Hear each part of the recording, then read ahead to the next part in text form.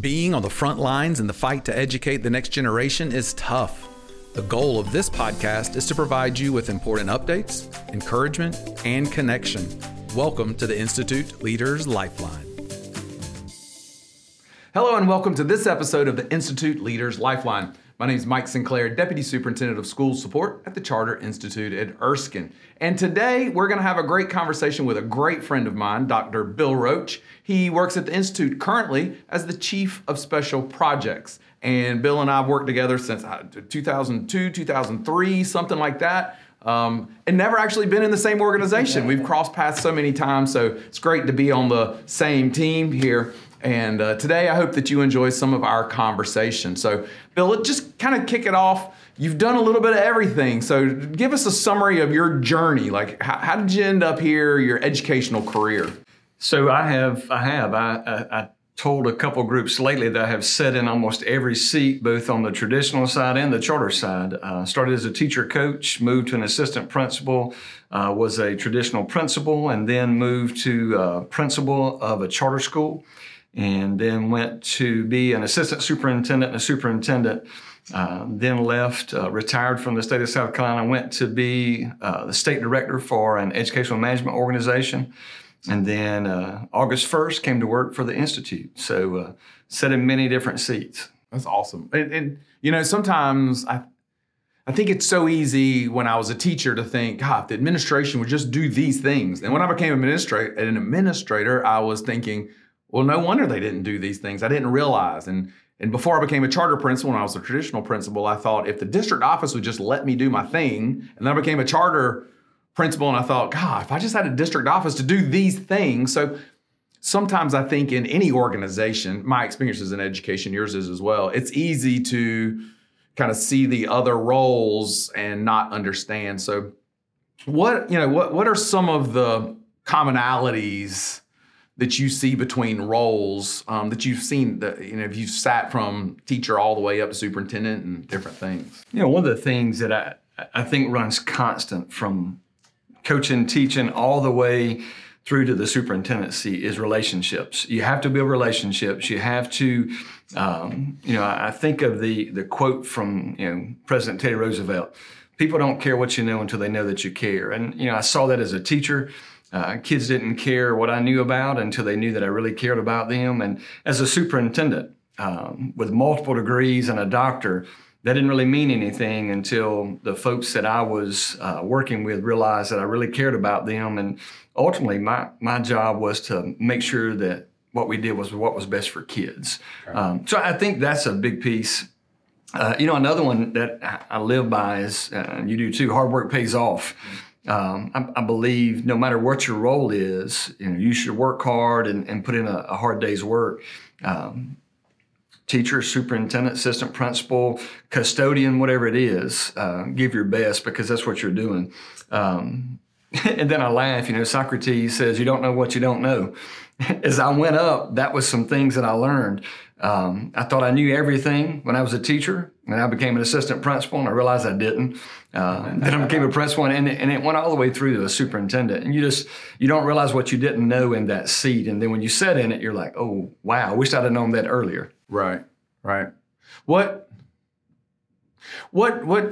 common questions did you ask yourself as a superintendent to keep you grounded? Or what were your thoughts to keep you grounded so you didn't forget what the life of a teacher was like? I think that might be a common misconception, is that superintendents forgot what it's like. But how did you keep yourself grounded? One of the things I've always done, and I still try to do in my job now, is to spend time in schools. It's harder now just in my role, but as a superintendent, I spend a lot of time in schools, walking around with the principals, talking with teachers, talking with the kids. Being a former high school principal, when I was superintendent, I'd go to the high school a lot. Just walk the halls, talk to the kids. I stood on the sidelines on Friday night at football games. Just those things so that I would be connected to the students and the staff and the people of the community. I think that's a big piece. You never want to lose sight of what you were hired to do. And for me, everything I've done in education, I try to always remember at the end of the day, I look and see, did I do what's best for kids? And that sounds simple, But you and I both know sometimes doing what's best for kids is not the best thing for the adults in the building. And you get some pushback because the adults won't, as we're all selfish people and we want what we want.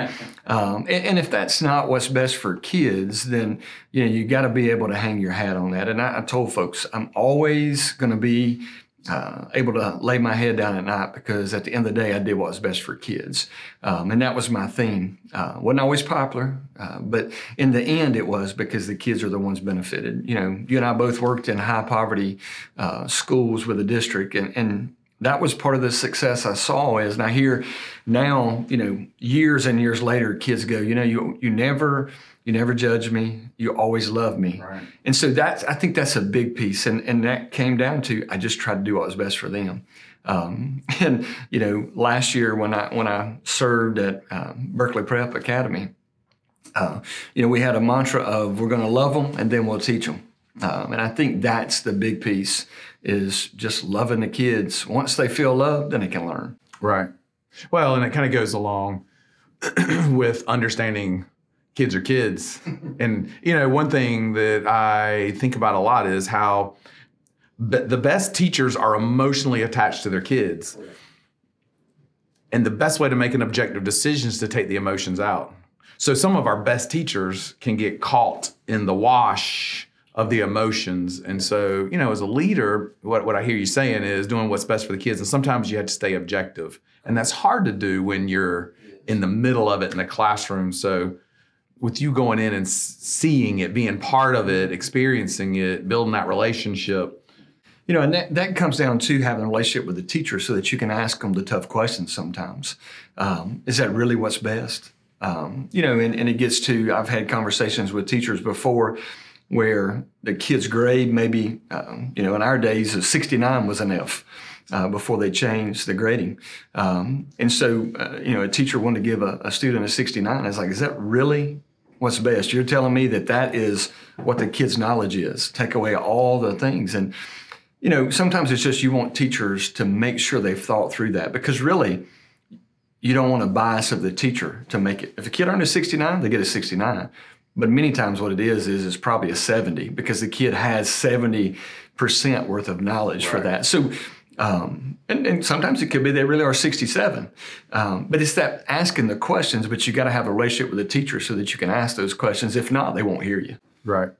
And those relationships are key. And I know, you come from a small town. I come from a small town. I've shared on the podcast many times some of my experiences. A recent episode, I was really talking about the recipe of your life and doing some self-reflection and what are those key ingredients, meaning moments or people that make the recipe of who you are as a leader. And that's important. So who are some of the people, what are some of the events that crafted who you are as a leader? Well, for me, I do come from a small town, and the one thing in my hometown was the mill. So everybody worked at the mill. And I got to see both of my parents and most of my family work in the mill. And I learned quickly that you work hard and you put in a full day's work. Sports was always a big thing for me. That was my way to get out of that small town. To be able to get an athletic scholarship and go to a university and be the first person in my family to graduate from college. But then once I started my career in education, there were numerous people. As a teacher, I had a principal. Alec Martin was the principal. He saw something in me early. So when I had assistant principals out, he would give me a sub and I would fill in as assistant principal. So I learned those things early. Then I became an assistant principal, and Harold Batson, who's an icon in Greenville County, was my first principal, and I learned a great deal from him, just about how to lead people, how to love kids, and how to stand up for what was right. And then, then I stepped into the charter world, and to be honest, I didn't know anything about the charter world, and luckily you had gone a couple years before me, so I could rely heavy on you and ask questions and kind of go from there. And then, I went and was an assistant superintendent.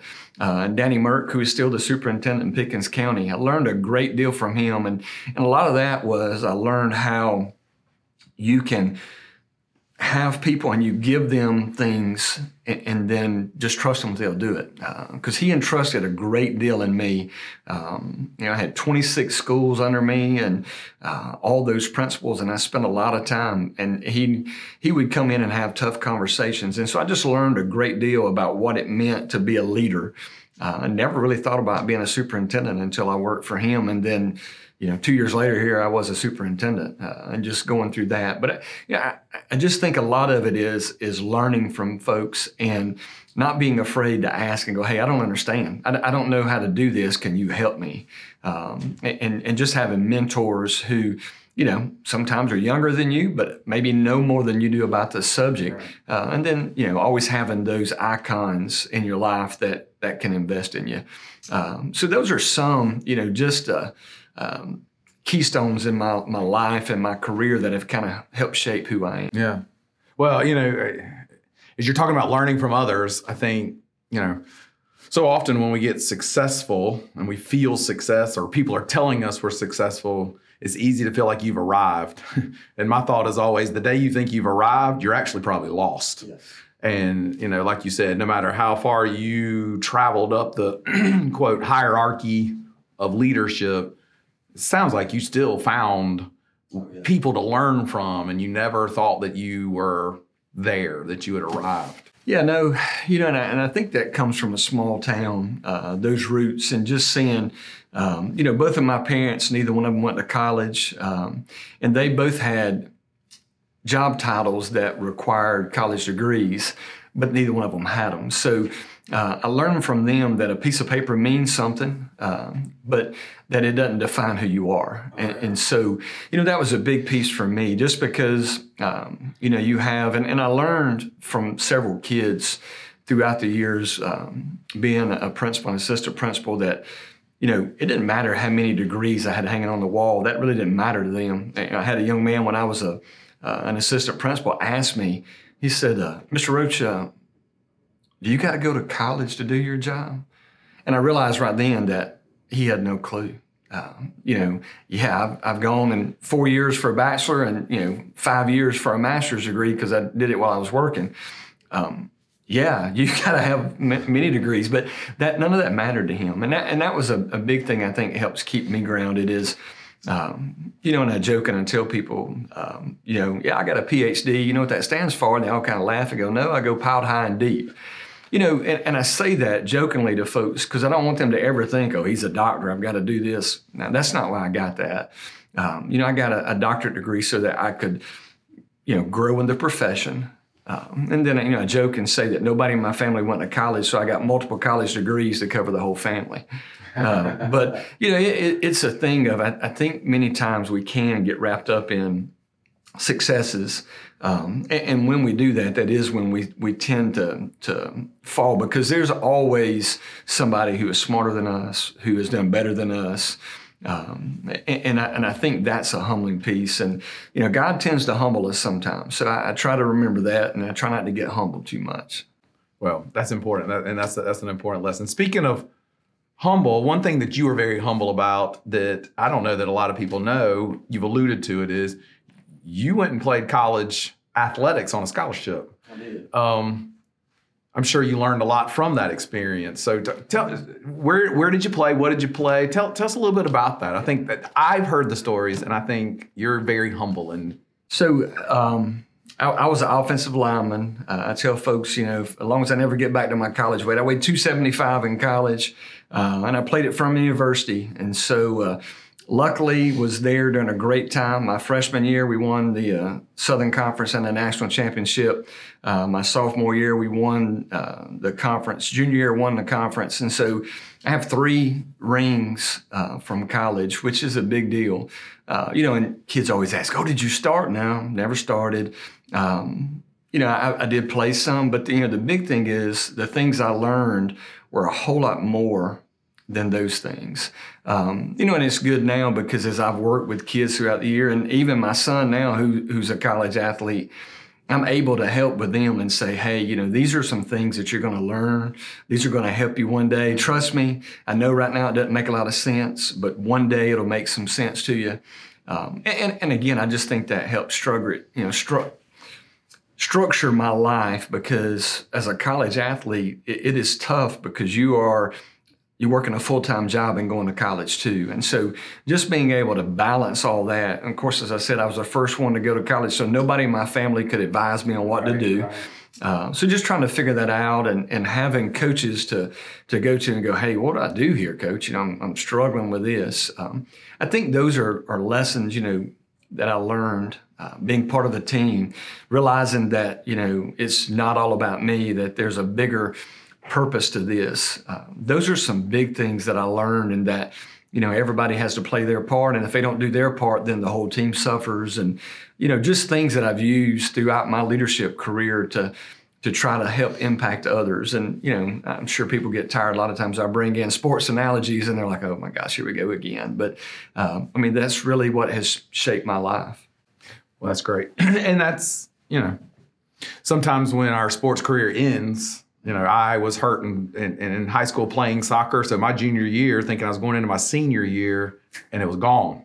And so, you got to extend it a little bit, but then you have to redefine yourself. I did. I got hurt too. I had back surgery my junior year of college, which ended my career. And so, yeah, it's very different. Now, all of a sudden, something that for me, I'd done for 15 years is gone that quick. And so just to go, okay, what do I do now?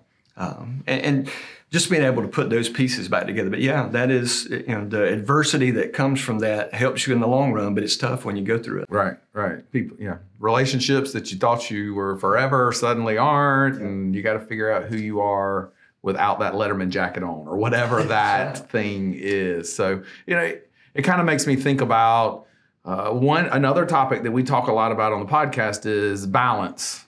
That as a leader, you can't get too heavy on one of the three tripods. I think of the three tripods as being your family, friends, faith, but then also your work and then your personal. And sometimes we're so busy pouring into family, friends, faith, and our work that we forget our personal. So what are some ways you juggle that balance? What are some strategies or some hobbies you have that give you that release? It's funny. One of the things, and I say this and have said it to principals for years, and I even say it to several of them now that I advise and try to mentor, is how are you doing at delegation?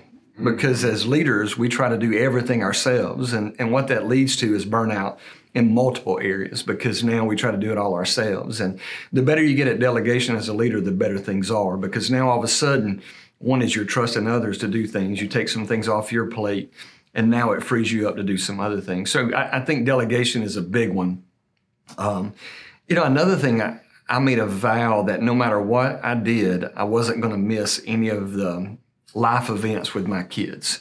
All three of my kids played sports. They were involved in all kinds of things. There were many times I would leave work to go to their events and might have to go back to work late at night, but I was willing to make that sacrifice. And I think that's one of the things you have to do. But then that leads to the other one, is your personal self. And for me, being an athlete, I try to stay involved. Of course, I don't run as much anymore because 3 knee surgeries and a back surgery doesn't lend itself for running. I try to walk a lot. My wife and I walk. We spend that time talking and doing things. But I enjoy fishing. I used to enjoy hunting a lot, but with kids and events, it takes that up. And so for me, I try to go to the gym. I try to still work out, do some of those things. But I think the biggest thing is you have to find something to relieve stress. I told you about Danny Merck. One of the things that he used to always talk about was during the wintertime, he would do a campfire and just sit and just stare into the campfire and just kind of go numb. And the funny piece is I've done that many times, and it's so nice because you forget about all the things that's going on, and all of a sudden you're out in the quiet, you hear the birds, you hear the crickets, and now you just kind of feel yourself kind of settle down. But you got to find those things. If not, you'll drive yourself crazy. And I tell people, even the Energizer Bunny, sometimes the battery's going to run out. So you have to find ways to recharge. Right. Well, I think as a society, we've lost the power of silence. Yeah. We fill silence with video, music, chit chat, whatever that is, that we're just not comfortable with silence anymore. So that's a great strategy. And I tell people, you really, because, some people grew up in the city and have never really been in the country. You really want to know, go out in the country at night and it is really dark. And it's a different kind of dark because the lights of the city aren't there, and you can actually hear things of nature. And so those kind of things, me growing up in the country in a small town, I love doing those things. So yeah, it's that quietness is something that none of us really get to experience much. Right. That, just listening to you talk about small town and stuff, it makes me think of, for me, it's that's kind of a trigger of a train whistle, because from being from Whitmire, train goes through the middle of town, and where my grandparents lived was out of town, but you could hear the train whistle. Yeah. And all we had to do was hear that train whistle. And my grandfather would scoop me up in the truck, and we'd drive, and we'd get there as quick as we could and count cars. Yeah. And today, my personal kids are like, Dad, what in the world? You went to drive to count train cars? But that was it. I mean, that was fun at the day. That was trying to keep count or lose count, what kind of cars, and those simple things, I think, kept us grounded then. And maybe today we lose that because we feel like we have to stay plugged in to a certain level. Yeah, and now it's funny. My wife jokes with me often. Many of us have not only one cell phone, but two cell phones. Mm-hmm. And so trying to disconnect from everything with multiple cell phones, computers, laptops, TVs, it's hard. It's very hard. With my granddaughter, many times, last night, matter of fact, she was a little fussy. So what do? I put her in a jog stroller. We could start walking around the neighborhood. An hour later, she's asleep. And I'm like, man, this is great, because I'm relaxed and she's asleep. But it's things that have been very easy for me to just put on a video for her to watch, which I have done many times. But, yesterday it was beautiful outside and we did that. She's, like I say, she slept for that 45 minutes, an hour, and I was able just to walk and enjoy nature.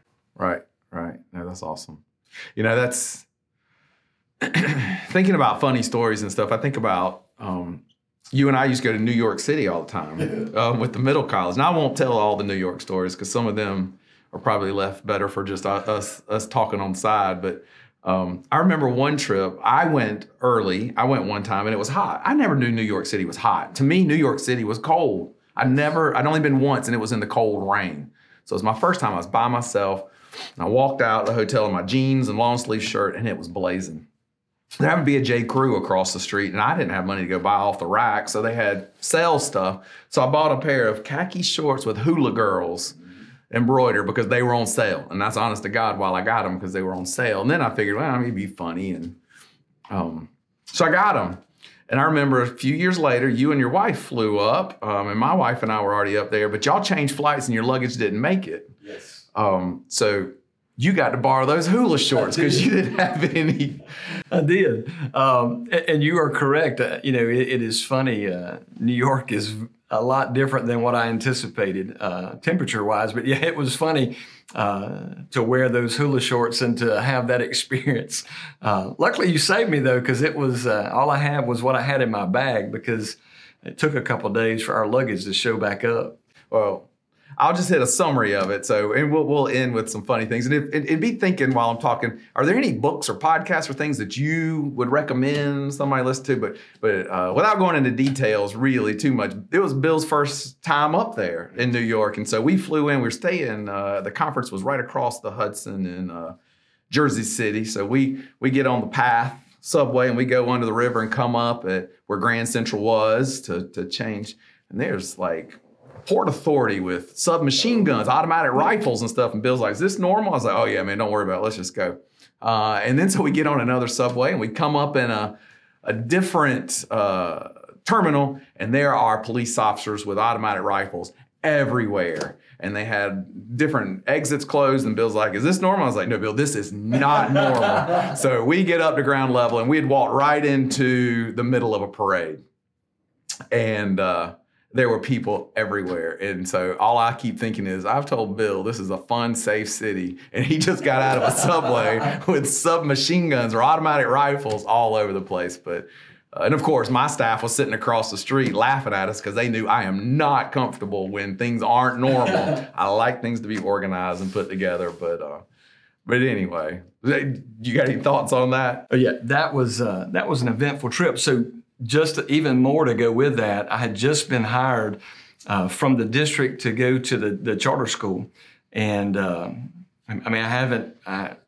think I had been employed a week on the job. Right around July 4th. Yes. And so flew up there by myself. I didn't know any of my staff members who were there already. So I didn't even know who I was meeting. So it was even funnier that I didn't know folks. And we walk up in the middle of that parade, and you and I were trying to find your crew and mine, and I didn't even know who my crew was. But that was the start of, I look back now, and that started my knowledge of charter schools and how that knowledge from that progressed today, and just my ability to be able to talk to board members and talk to leaders and say, I get it. Okay. I've been there. I understand that. So yeah, that was, it didn't seem great at the time, but just because of all of the things that went through, but all those tough times in the beginning really helped out. Like I say, my charter school started as portables. And I tell people, even when I left, we had 32 portables and a deck that kids assembled on. No buildings, but we loved it. And the kids loved it. And the culture we built there was great. The school now has a building, has a gym, and all those things. And I laugh, and I still talk to some of the kids that graduated from there, and they say, they don't even understand what it's really like. Right. And so, I look back, and those were good times. They were hard, but they were good because we made that school from the kids and just the kids, all the things that they did. Right. I'm listening to an audiobook on the road so much called The Ultra Mindset. And it's about an award-winning ultra runner. He does all these endurance things. And he's going to go through, I'm at the 3rd chapter, I think. He's going to go through these 8 principles of success in these ultras that also would translate into life. And the one that he's talking about right now is about adversity builds mental strength.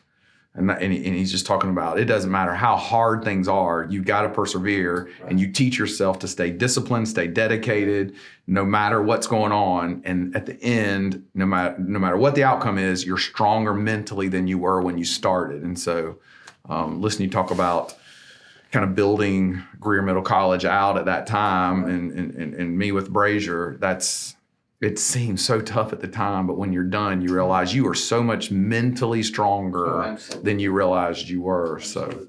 Yeah, and one of the things talking about reading, I'm not a huge reader, but I've learned the reason why I wasn't a huge reader is I can't sit still and read a book. Mm-hmm. So for me, and they laugh here at the office, I do the same thing. I walk and read. And just, you asked me some books that I've read, a couple of them that are just great leadership books. Jocko Willink and Leif Babin have written 2 books, Extreme Ownership and the Dichotomy of Leadership, both of them from the SEAL life and what that looks like in leadership. And then another one is The Boys in the Boat by Daniel Brown. And it's about a road team and all the things that they go through. Those are just 3 great books that I really enjoyed about leadership and how looking at it from a different lens. The Boys in the Boat is just talking about never giving up and striving to reach a goal and working hard and knowing that you have to do things to get that, as they wanted to accomplish that goal of winning a championship. I find things that I feel like are going to help me personally, or in a leadership role, and I try to read those. I take suggestions from folks all the time. Hey, have you read? No, I hadn't. So let me find that one.